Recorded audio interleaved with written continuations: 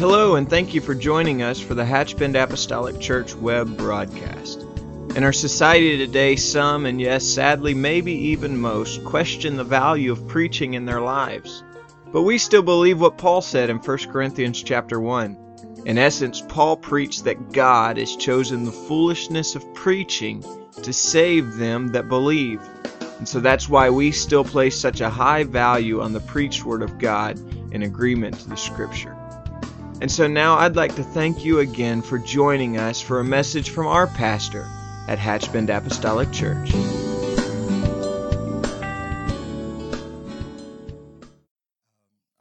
can remain seated if you'd like. I want to turn your attention to the book of Galatians chapter 5.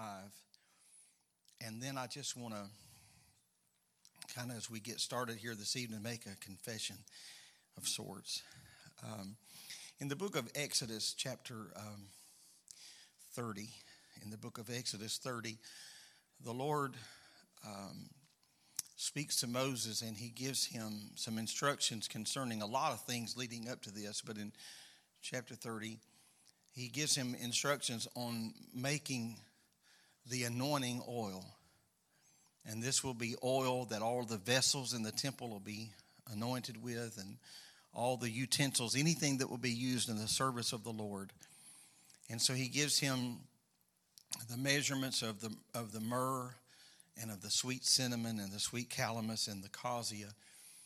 And then he tells him to take this, which would just be dry ingredients and perhaps even powdered ingredients. And he says, and then mix this with olive. And he said, you mix that after the art of the apothecary, which is after the art of what we would call a pharmacist today. So these are not just things that are thrown in a dish and just kind of willy-nilly, but very specific measurements of each and every one of these. And then at this point, up until then, it was just calamus and sweet cinnamon, myrrh. Up till then, it was just a bunch of powder in a bowl. But when the oil was mixed with it, then it shall be holy anointing oil. Take that holy anointing oil and anoint the vessels that are in the temple, because they're going to be used for my service. And I just felt so impressed of this passage of Scripture here this afternoon that I've done everything I know to do to be ready for the moment that I'm standing here right now. I've got everything I know, and I'm not bragging or complaining. I'm just saying that I've spent the vast majority of this day with my head in the book and my mind on some things that the Lord has been dealing with me for several weeks now. And I've brought all of the myrrh and the cinnamon, the calamus and the cassia. I just need the anointing. And that's what I asked the Lord today. I've done all I know to do. I've completely run out of time. I worked till the last moment. I've run out of time. And so there's so much we could probably add, but it will all just fall in the streets if you don't anoint it and pour some oil upon this. And so I'm just going to ask you tonight to join with me and let the Spirit of the Lord touch your heart as He has mine. And I hope that I can take something that's been in my heart and help, with the help of the Lord, make that make sense to all of us here this evening. And what an introduction, huh? Wow. I want Galatians 5:16, and we're going to read down through the 21st verse. Paul said, "This I say then, walk in the Spirit, and ye shall not fulfill the lust of the flesh. For the flesh lusteth against the Spirit, and the Spirit against the flesh, and these are contrary the one to the other, so that ye cannot do the things ye would.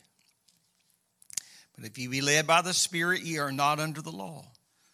Now the works of the flesh are manifest, which are these: adultery, fornication, uncleanness, lasciviousness, idolatry, witchcraft, hatred, variance, emulations, wrath, strife, seditions, heresies, envyings, murders, drunkenness, revelings, and three words that change the complexion of this list: and such like. So lest we think that this is just, if we just avoid this and we have a little checklist, he said, and such like, of the which I tell you before, as I also told you in times past, that they which do such things shall not inherit the kingdom of God. When I read things like that, the scripture has my undivided attention. If you do this, you'll lose your inheritance. Well, I want to stay tuned because I want to figure out what I need to do, certainly what I need not to do. And so from verse number 16, I just want to borrow 4 words from my title tonight, and I want to just talk about walking in the Spirit, or walk in the Spirit. Now, he gives us the walk in the Spirit, and you shall not fulfill the lust of the flesh. And then he gives us this long list that I just read of things that I believe no one would want to be associated with. I wouldn't want any of those things in my resume.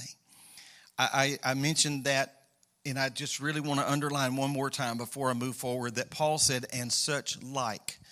So let's just not create a list. There's a real danger of creating a list. What we need to do in the list is find a principle. And there's a principle certainly there. Now, we certainly would not have a desire to fulfill anything that's on this list or anything listed here or such like. And so I want to figure out how I can avoid to do such things. And the scripture is so full.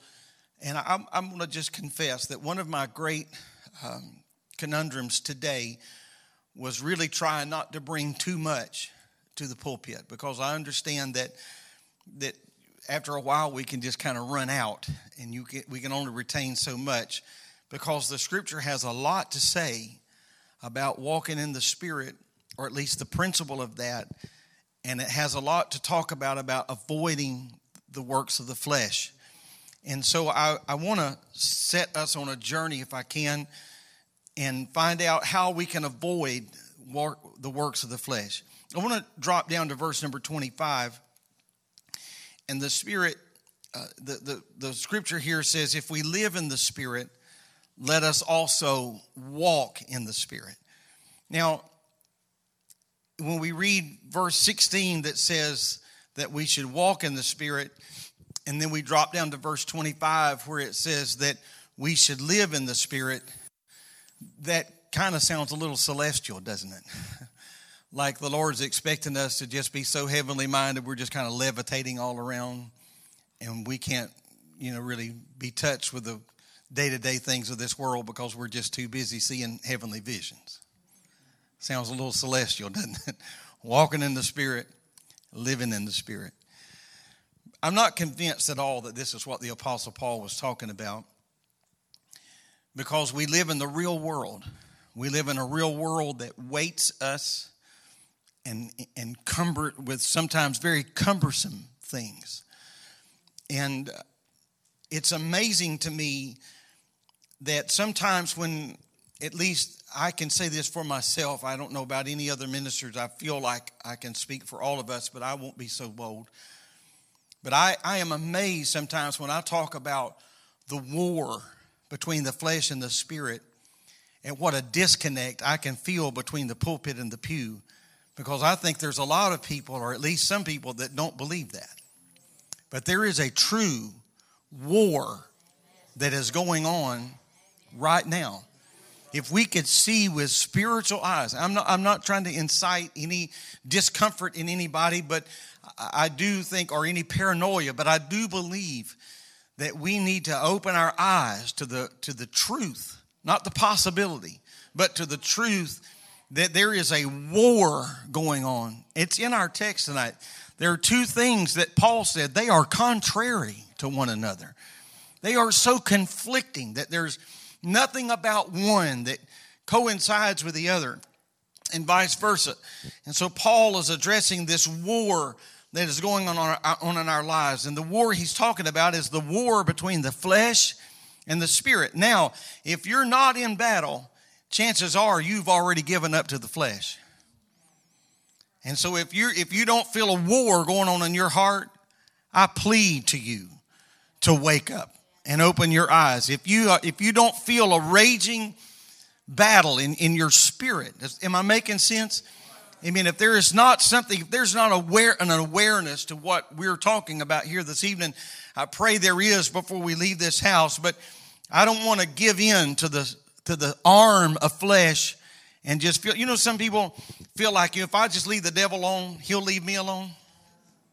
Nothing could be further from the truth. Some people say, well, I don't want to pray too much because I'll get the attention of hell. I don't want to fast too much but let me tell you something. You've got the attention of hell right now. Right now. And so we need to understand the battle, the war between the flesh and the spirit. It is as old as time itself. You turn back into the book of Genesis and you go back to the Garden of Eden, and there it is, the battle between the battle between the spirit and the flesh. The Spirit of the Lord speaks one thing, and the enemy of our soul speaks another thing, and there is that battle. As early as we can find man, we can find this battle going on. When we think about Isaac and Ishmael, you know, one was the son of promise, and one was the son of a bondwoman. And what happened? It wasn't very long until they couldn't live under the same roof because Ishmael was making fun of Isaac. And when his mother saw that, she went to Abraham and said, they got to go. In no uncertain terms, they have to go. Abraham may have had a lot of questions. Well, how are they going to live? How are they going to survive? How are they going to eat? Where are they going to sleep? What are they going to eat? The mother said, it doesn't matter to me. The one thing that I know is that has to leave our house. And Abraham had to do whatever was necessary, whatever means were necessary. We can read that and our hearts can bleed and we can think about this poor mother and this poor child. But if we can see the spiritual implications of this, there was a mother that said, I'm not willing to spend one more night with something that's mocking the promise. Not under this roof, not one more night. And so there has to be this connection of our mind and our heart into the spirit. The spirit and the flesh are the spirit and our old nature. They're not able to get along under any circumstances. And so Paul uses the term flesh, but I want to be real clear. When Paul uses the term flesh, he's not just talking about the body, because the human body is neutral. In the greatest, truest sense, the human body itself, it's just a pawn. Because the same lips that can praise now can curse 30 minutes from now. And so the body is just a pawn on a chessboard of life. And so we have to have the Holy Spirit to control the body. And when the Spirit controls the body, then we walk in the Spirit. But if the flesh controls the body, then we walk in the lust or the desires of the flesh.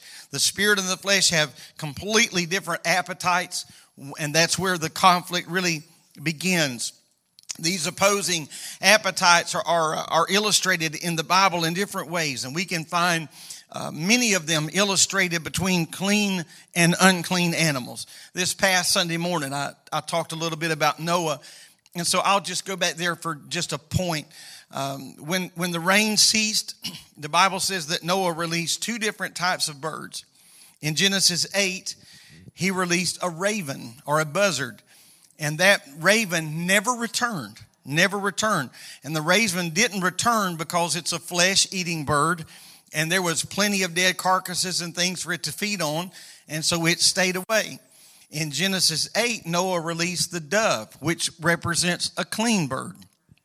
The first time Noah released the dove, or that which was clean, it came back. 7 days later, he released the dove again, and it came back, but this time it had an olive branch in its beak, which represented that there was new life. There was something that was growing, and that has become symbolic of peace to this very day. That is a symbol of peace. The dove and the olive branch, that's a symbol of peace. And so Noah waited yet another 7 days, and he released the dove again, and she never returned. And Noah had confidence then, because it was a clean animal, that it had found safety and shelter and food and everything that it needed. And so he knew then that the waters had in fact receded enough that they could depart from the ark.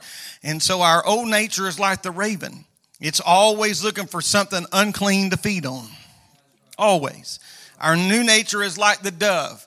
Amen. That new nature should be, if I can't find anything that's clean, I'm going back home.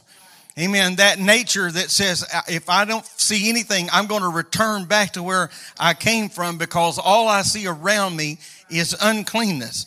And so it's no wonder that there's a struggle in our lives as a believer when we make up our mind. Now, I want to really emphasize, if you stop listening to me now, you'll think I'm just trying to get everybody paranoid. But if you'll stay with me, we're going to make the journey, okay?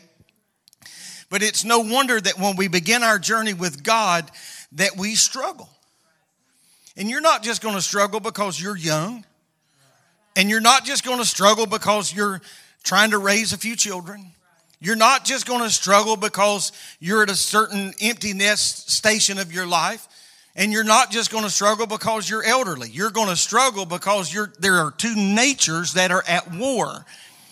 And so no matter where you are, no matter what station you find yourself in life, the battle that I'm talking about is real. And if we don't learn how to get a hand on it now, we will be fighting the same old battles the rest of our lives. And so I think it's very, very important for us to understand that we cannot, it has never been possible, and it will never be possible for a child of God to overcome the flesh through our own will.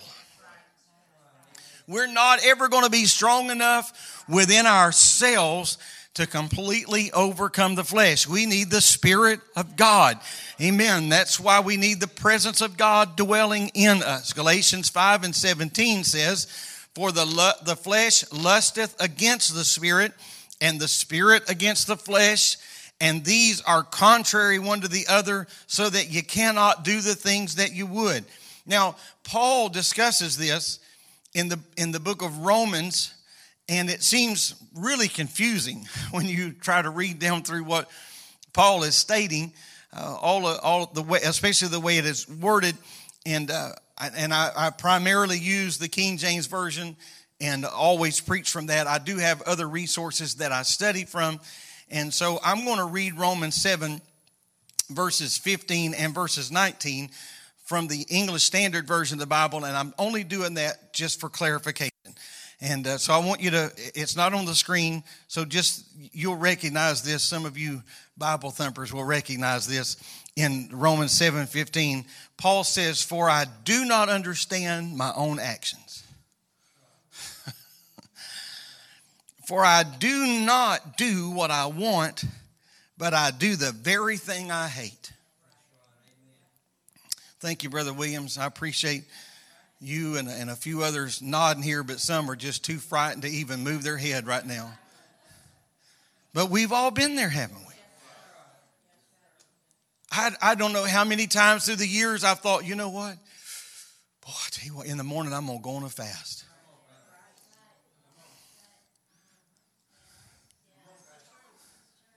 I generally get up around somewhere between 5:30 and 6. Generally, that's the time that I generally wake up.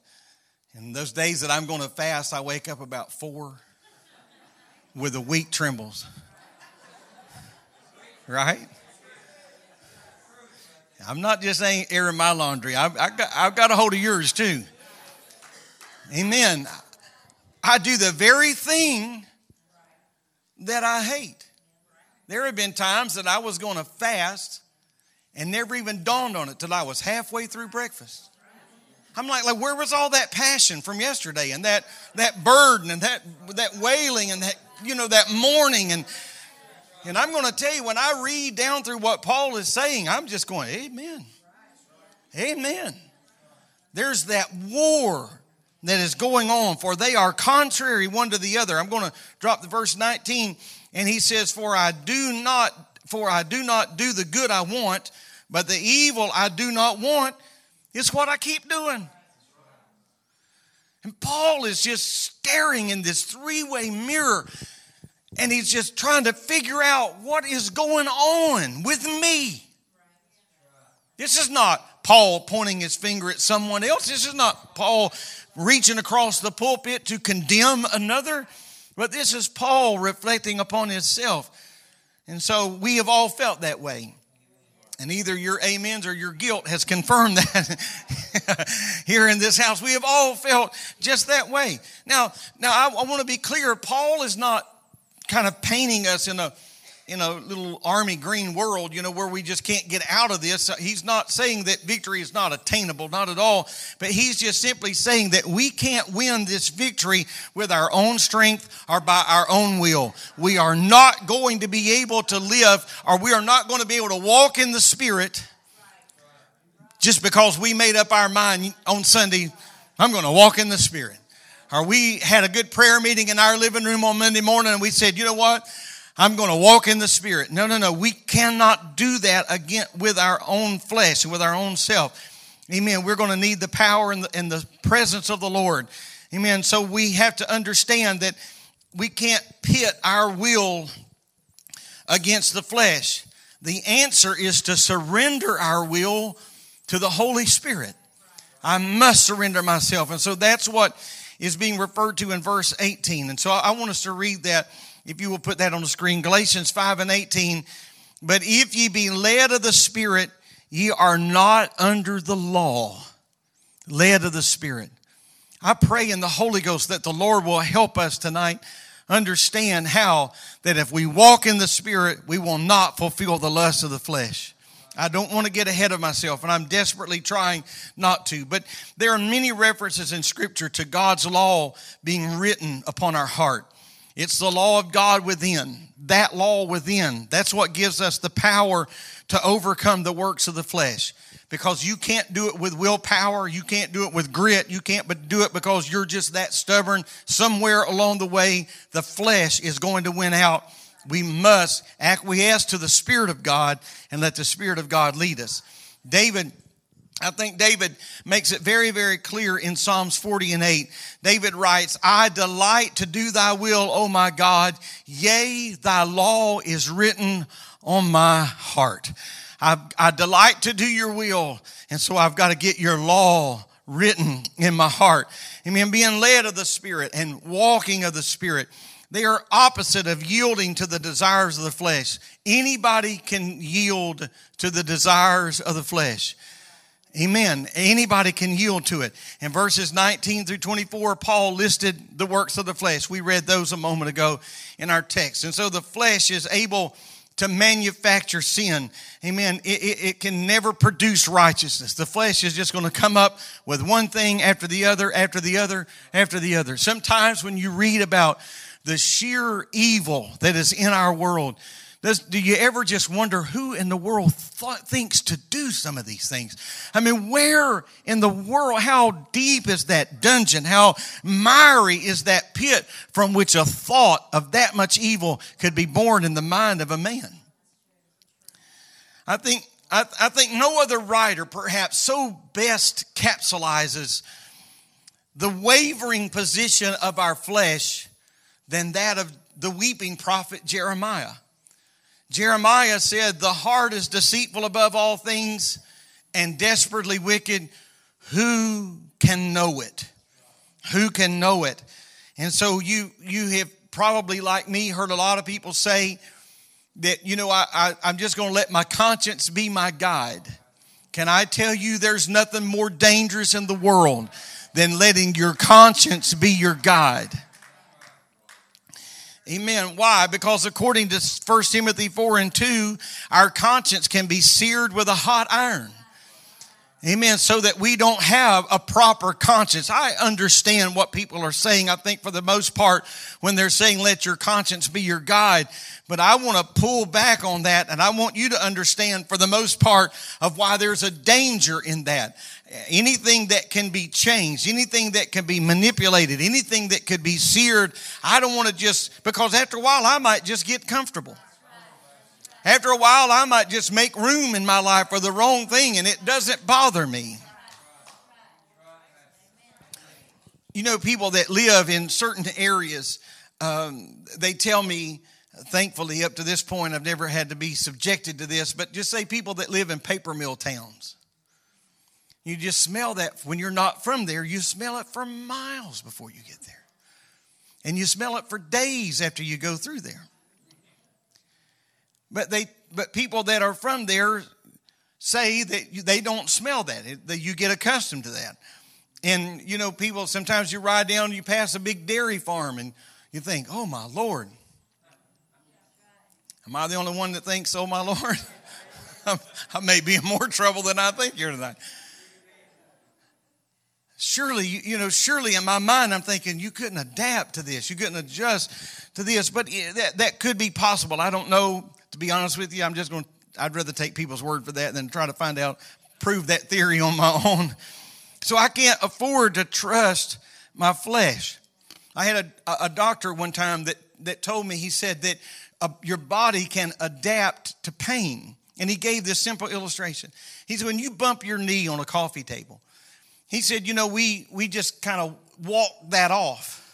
And he said, you take a few steps, if it's not a major injury, if you take a few steps and after a while, he said, you don't feel that. He said, it's not that the injury healed itself that fast, or it's not that the pain went away. He said, but that quickly your body adjusted to that minor pain. And so whatever was going on a moment ago is still going on. But your body adapted to that and adjusted to that. And so I can't afford to trust my flesh. There may be something wrong that I'm ignoring. And, it's a real danger.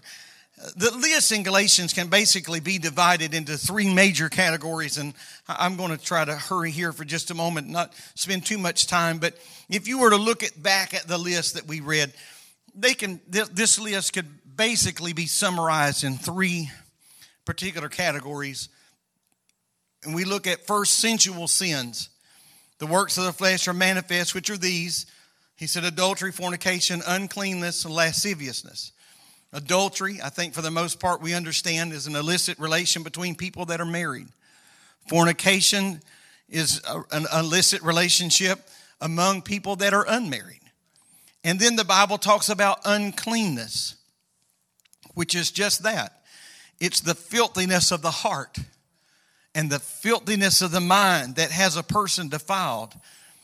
And people that are unclean, and we're not talking about bodily, but we're talking about people that are unclean, tend to see things dirty in almost every facet of life. Now, I understand that you haven't been living here since Sunday. You've probably been out in the real world, and you're probably going to leave here in a little while. And so you're out in the real world, and so I'm going to venture to say that you may know people like this, or you certainly have met people like this, that they twist the least little thing into just something so perverted. And everything that's said, they go, ho, ho, ho. They've got just some weird, perverted, filthy, I wish I could say more. It is so frustrating. And they just take the most pure thing and they twist it all around. And Titus addresses this head on, absolutely head on. And that's found in Titus 1:15. If this is not underlined in your Bible, this will be a great time to do it. He says, unto the pure, all things are pure. But unto them that are undefiled and unbelieving is nothing pure. But even their mind and their conscience, there it is defiled. That's why you should never just say, I'm going to let my conscience be my guide. Amen. Let your conscience be your guide. I was joking with someone one time, and it was a young person here in the church, and they said something about letting your conscience be your guide. What do you think about that? I said, well, I think that's a great idea. And I extended my hand. I said, I'd like to introduce myself. I'm your conscience. If this is what we're going to do, amen, our conscience be our guide. But the Bible says that even their mind and their conscience is defiled. In verse 9, Paul mentions the word lasciviousness. And that word speaks of a wanton appetite that knows no shame. Do you know that we're living in the Bible even talks about this, and I should have brought this verse with me for sure, but the Bible talks about people in the scripture that didn't blush. You can't embarrass them. That's why they can walk stark naked down the streets of Washington, D.C. I'll just climb on the pulpit and preach a little while. Amen. That's why people can live perverted lifestyles right out in the public broad daylight. You know why? Because they've got beyond the place of even being able to blush about sin. Sin no longer causes people to blush. Friend, there's a danger in just walking in the flesh. There is a danger in letting your flesh, because after a while, the most raunchy thing can feel right at home. And that's why people are protesting their rights about things that are in this holy word that God says is an abomination. Not just a little bit wrong. Not that God just has a problem with it, but it is an abomination. And people have lost their ability to be embarrassed. Amen. And they want to make you feel embarrassed, and they want to make me feel embarrassed for dressing modest and for covering up that's not for sale. They want to try to make, I would think, my goodness alive. Amen. I would believe that we're in a much, much better position to be able to blush and to be able to be embarrassed about a few things than to just give ourselves over to flesh. Praise the Lord. Amen. And so wanting an appetite that knows no shame. And it's sad to me. It's alarming, I suppose, when you begin to read through what Paul is dealing with in Rome. And as a matter of fact, you just go all the way back to the book of Genesis, and you find it from there all the way until this day. And it's sad how little the world has changed. What Paul is addressing here are the same things that we face in our society today. And so the reason for that, it's pretty basic. It's because we're still dealing with the works of the flesh. It's still this spirit and flesh war. And so it should seem apparent that Paul was not preaching to the wind. Amen. Of all the things that was going on in his day, he was addressing that firsthand. And we know that he was not just preaching this to the church of Galatia. If you read Romans 1, I mean, you won't have to read very far in Romans 1 before you realize, wow, there's some real trouble going on here. Amen. If you don't know what I'm talking about, go home and read Romans 1 tonight before you go to bed. Amen. We see Paul is addressing the sins of the flesh. And so he mentions several things. He talks about drunkenness and reveling. And that's equivalent to just wild parties where anything goes, this mentality. You know, many of you remember the era of time where it was stated more that if it feels good, do it. Still people live by that philosophy. It's really no longer a bumper sticker, but it is, there's a philosophy that if it feels good, do it. It doesn't matter. It doesn't matter what the penalty or the price. Again, very much like what we find in our day. A second category of these sins that are listed here in Galatians 5 are superstitious sins. In verse 20, he talks about idolatry and witchcraft, hatred, variance, emulations, wrath, strife, seditions, heresies. And so when we read the word idolatry, you know, there's a big pushback. Well, I'm not an idolater.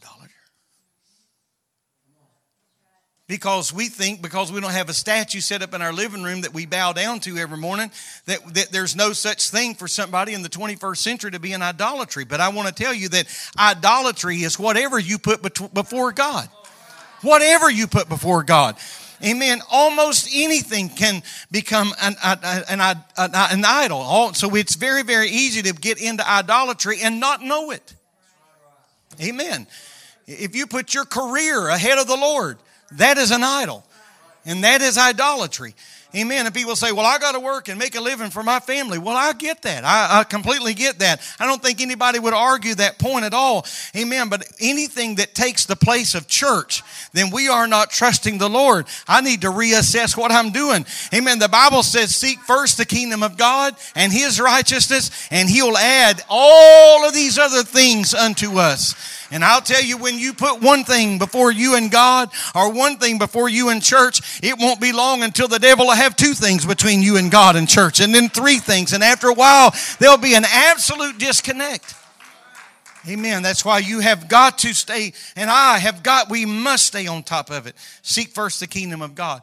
Then Paul uses the word witchcraft. And again, we most likely have the same response. We would never think of doing some of those things, but we need to be very careful where we resort to getting direction for our life. Now, I'm pretty sure that nobody here would just go to a palm reader. But by the same token, you don't have to read the horoscope to find out what's going to happen in your day. Amen. David said, order my steps in your word, Lord. That's where we need to be getting our direction from.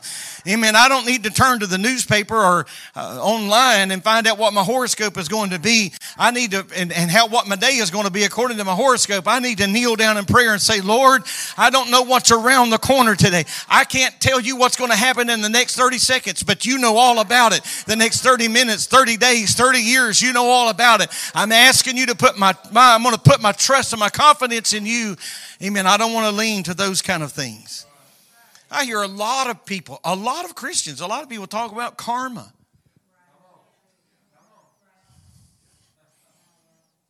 Before you say that again, look it up. There's a principle of the very same thing in the Word of God.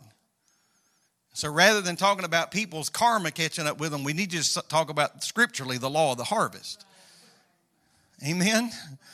I just want to help you out there. Because sometimes we're just doing things, we don't know why we're doing it. You just heard somebody else say it. Amen. But we need to be very careful that I'm not associating. I know I've mentioned this many times through the years, but many of you, some of you at least would remember Sister Vonnie Marshall. Many years ago, a missionary. She was raised as a Hindu goddess. She was raised in a home of Hindu worshipers. And they work full-time now out of the church in Alexandria. But from this very pulpit, Sister Vonnie Marshall talked about the tattoos that some of the young people are getting that are just signs and symbols. And she said they have no idea the allegiances that they are making with the spirit world. Amen. So we're talking about witchcraft tonight. So just because you don't have a Ouija board in your home, or you're not burning candles and having a seance, doesn't mean that the spirit of witchcraft. I don't think it's an accident. I'm just going to linger here for a little while. I don't think it's an accident that so much of our movies and so much of the thing that is called entertainment today is spirit connected. Very, very evil. Very, very evil. Amen. Now you saying you've been watching all this stuff? I haven't watched any of it, but I don't live in a hole and I don't live in a vacuum. Amen. I'm going to tell you that even just the advertisements of things, my wife and I look at each other and we get appalled. We think, who would sit and just warm your hands over this? It's the spirit of witchcraft, and we need to divorce that with all that's in our heart. We need to divorce that. Praise God. Amen. And the third category is social sins.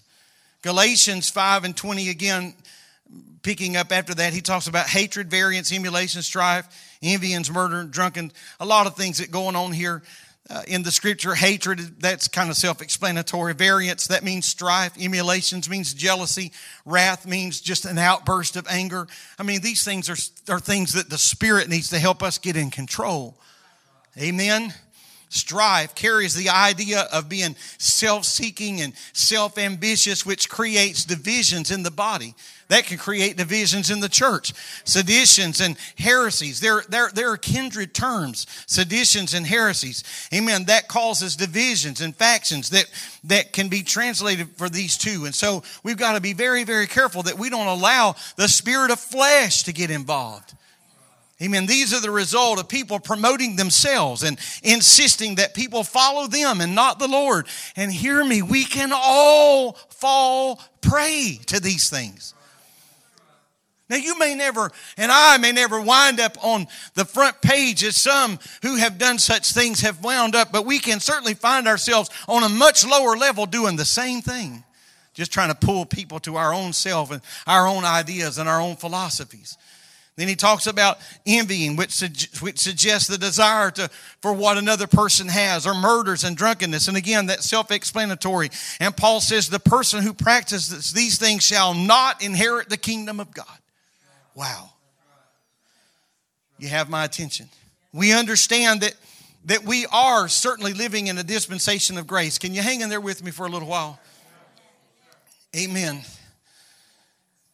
But just because we are not under the law is no reason for us to get comfortable with sin. Paul said to the church in Rome, he asked a very pointed question. He said, shall we sin because we are not under the law but under grace? He said, God forbid.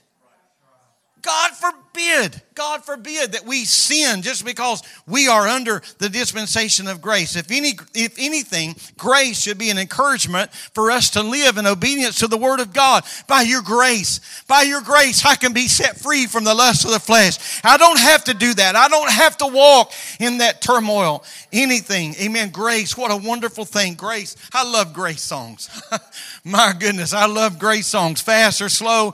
Amen. Anywhere in between. I just love grace songs because I love what grace has done in my life. Amen. And so I pray that God would help us to never, ever lose our appreciation for the grace of God.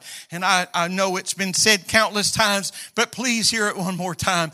But you find the most ranked sinner. You find the worst situation. You find the most horrific family situation. And when you look at it, please don't look at it from up here looking down. What we need to do is look at that and say, but for the grace of God, there go I. That could be me. Paul says this, and this, and this. And then he says, and such were some of you. We can be so pompous and arrogant and say, no, it wasn't me. You don't know where you would be. I don't know where I would be if grace had not intercepted my life as a 17-year-old young man. I don't know where I would be.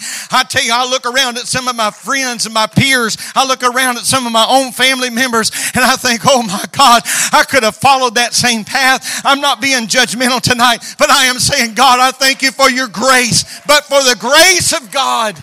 But for the grace of God. Amen. Now, we've spent a considerable amount of time here this evening talking about this war between the flesh and the spirit. And I'm not just here to point out a few things and then walk away. We're going to bring all this to a conclusion. And I hope we're going to bring this and give all of us an answer. So that leaves us with a question. How then are we supposed to handle this old nature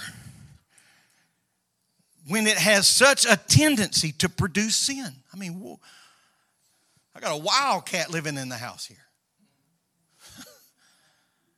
I got a bear in the closet. What would you suggest that I do? Well, Paul has some answers. He said in verse 24, and they that are Christ have crucified the flesh with the affections and lust. In Romans 6, Paul explains that the believer is identified with Christ in his death, burial, and resurrection. The death is represented in repentance, burial is represented in baptism, and resurrection is represented in the Holy Spirit infilling. And so I think something that is key to keep victory over our flesh is to always remember our flesh's natural bent.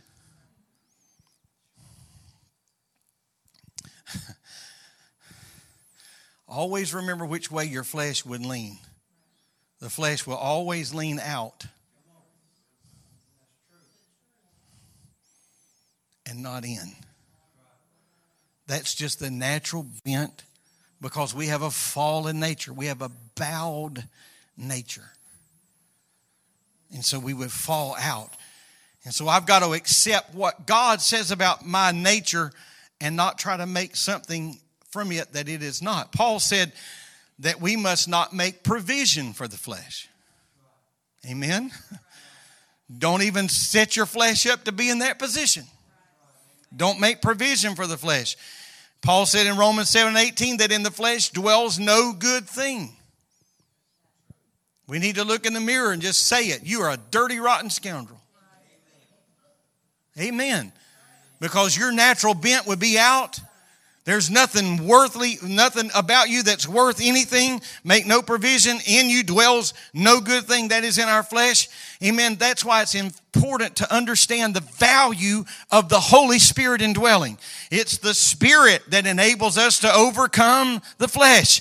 Amen. In addition to that, it's the Spirit that enables us to produce the Spirit. Amen. Or the fruit of the Spirit. And so it's one thing to overcome the flesh and to do no evil things, but it's something altogether different to produce the fruit of the Spirit.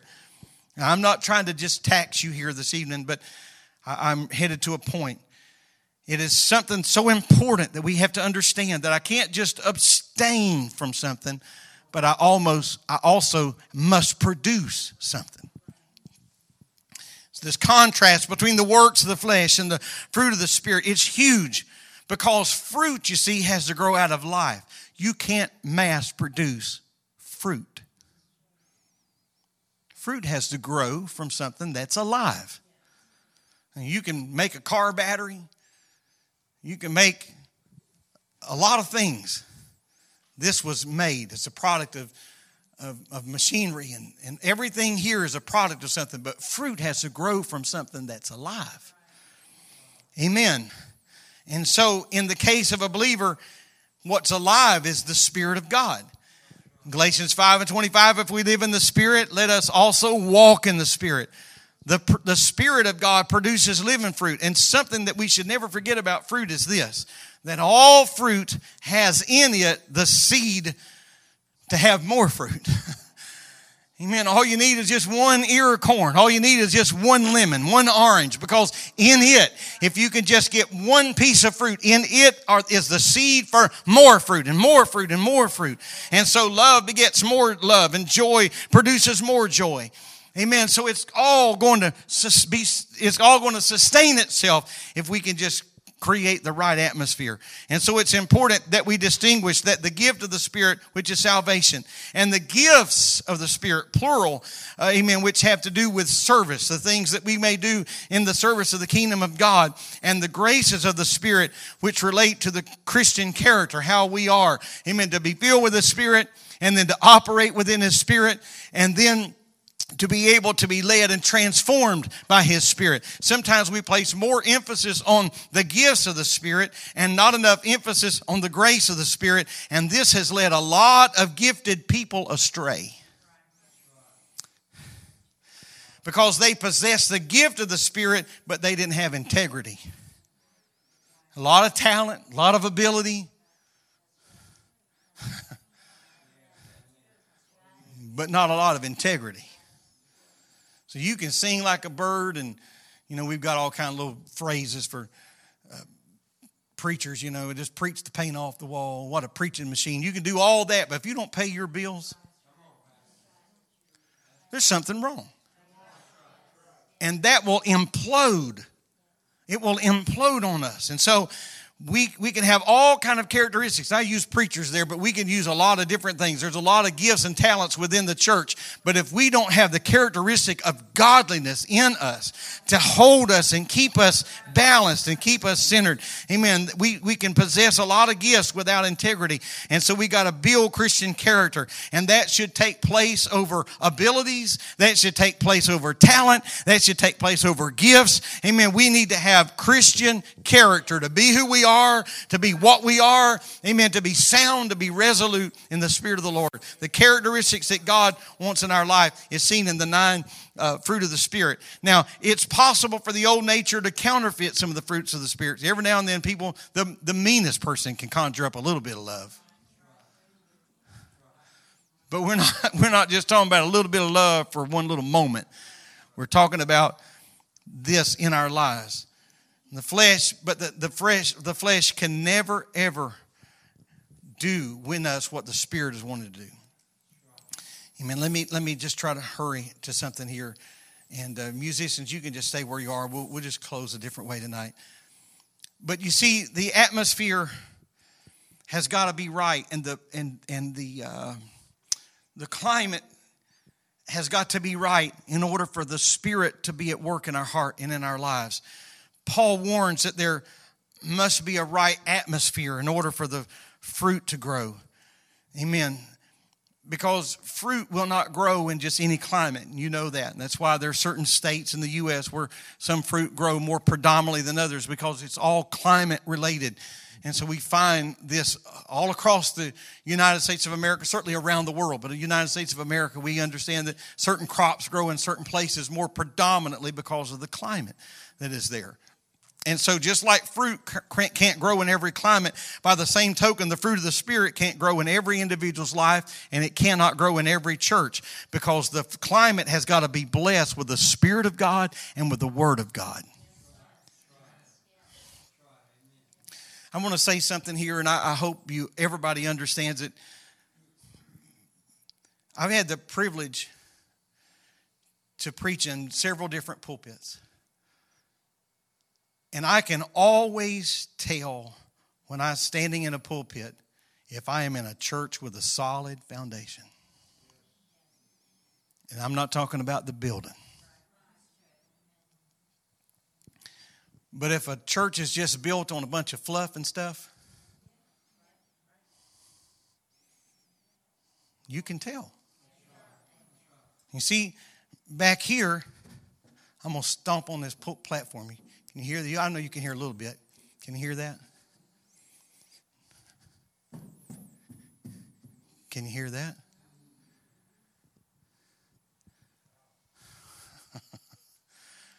Because this back here is the old platform. And it was a concrete platform. We extended it out here. Did you follow me, spiritual? You can tell when you're standing behind a pulpit where somebody's been preaching the infallible truths of God, because it puts a foundation in it. Here's what it happens. It creates a climate where people can grow and become what God intended them to be. I'm going to tell you that God never intended the church to be just a bunch of spit and speed. He never intended the church just to be a bunch of fodder and feathers. Amen. But it is the Word of God. I want us to have all the programs. We're going to continue to do all the things that we're doing. But I'm going to tell you, when those things take the place of the appreciation for the preached Word of God, our prayer time, we are a church that is headed for trouble. Amen. Why? Because the atmosphere has got to be right in order for the Spirit of God to grow in us. Amen. So here it is. I'm going to ask you to stand, and we're going to wrap it up right here with this. Paul said, if we walk in the Spirit, we will not fulfill the lust of the flesh. So this leaves this dangling question. How do we walk in the Spirit? Well, let me just tell you one thing tonight. That you cannot pray out the lust of the flesh. What I mean by that, I can't just lay hands on Brother Rayleigh and just cast out the lust of the flesh. That's impossible. We can't sing one song that'll remove the lust of the flesh out of Wayne Williams for the rest of his life. The song has never been written. There's not one sermon that me or any other person could walk to a pulpit and preach that is going to rebuke, curse, and forever nip in the bud the lust of the flesh, because that's part of the house we live in. So how do we walk in the Spirit? It's a daily thing. It's a daily thing. Every day, I need to be in prayer. Every day, I need to be in the Word of God. Every day, I need to devote some portion of my time. You know why? Because what I'm doing when I'm doing that, I'm not just trying to muddle my way through a bread program. I'm not just trying to pray because the preacher says we ought to pray. What I'm doing when I do that is I'm ensuring that the flesh is under control. Because whatever you feed, I know this is an old saying, but it's still true. Whatever you feed, that's what's going to grow. Amen. You feed the flesh, and the flesh is what's going to grow. You feed the Spirit, and the Spirit, that's what's going to grow. So how do we walk in the Spirit? It is daily time in the Word. It is daily time in prayer. It is yielding to the Spirit's working in our heart and in our lives. When the Spirit prompts us, we need to be sensitive to that. You never know when God prompts you in a restaurant to witness to somebody or invite them to church. You know what you're doing? You're walking in the Spirit. You know what you're doing when you're praying? Amen. You don't hear, I prayed this morning. I didn't hear any angels. I didn't hear the clouds didn't, no thunder, no clapping. But I'll tell you what I was doing when I was knelt down, laying down before the Lord, is I was walking in the Spirit. Now, you may have mistaken me for doing something else. What I was doing when I had my Bible open, was reading it, I was walking in the Spirit. I'm not making this up. It was not a trick question, a trick sermon. Walk in the Spirit, and you'll not fulfill the lust of the flesh. Kind of like when you were young and you mistakenly said to your dad, "I'm bored."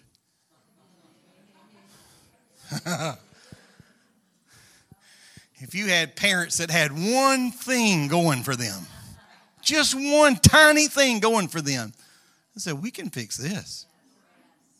We can cure that." And the next news you know, you had a list. So how do we not fulfill the lust of the flesh? We busy ourselves walking in the Spirit. It's a daily thing. I understand, so it feels a little bit anticlimactic, don't it? It would have been a whole lot neater if we'd say, no, now ushers are going to come out and they got a formula they're going to hand you. You just read this every day. You do this 3 times a day from now on and you got it. But you see, it all falls back on me. If the only thing that'll keep me from warming my hands over the fire of the lust of the flesh is walking in the Spirit. And that's not levitating around. It's just making daily investments in the right places. Amen. Lord, I love you. I thank you for the word. I thank you for patient people tonight, God.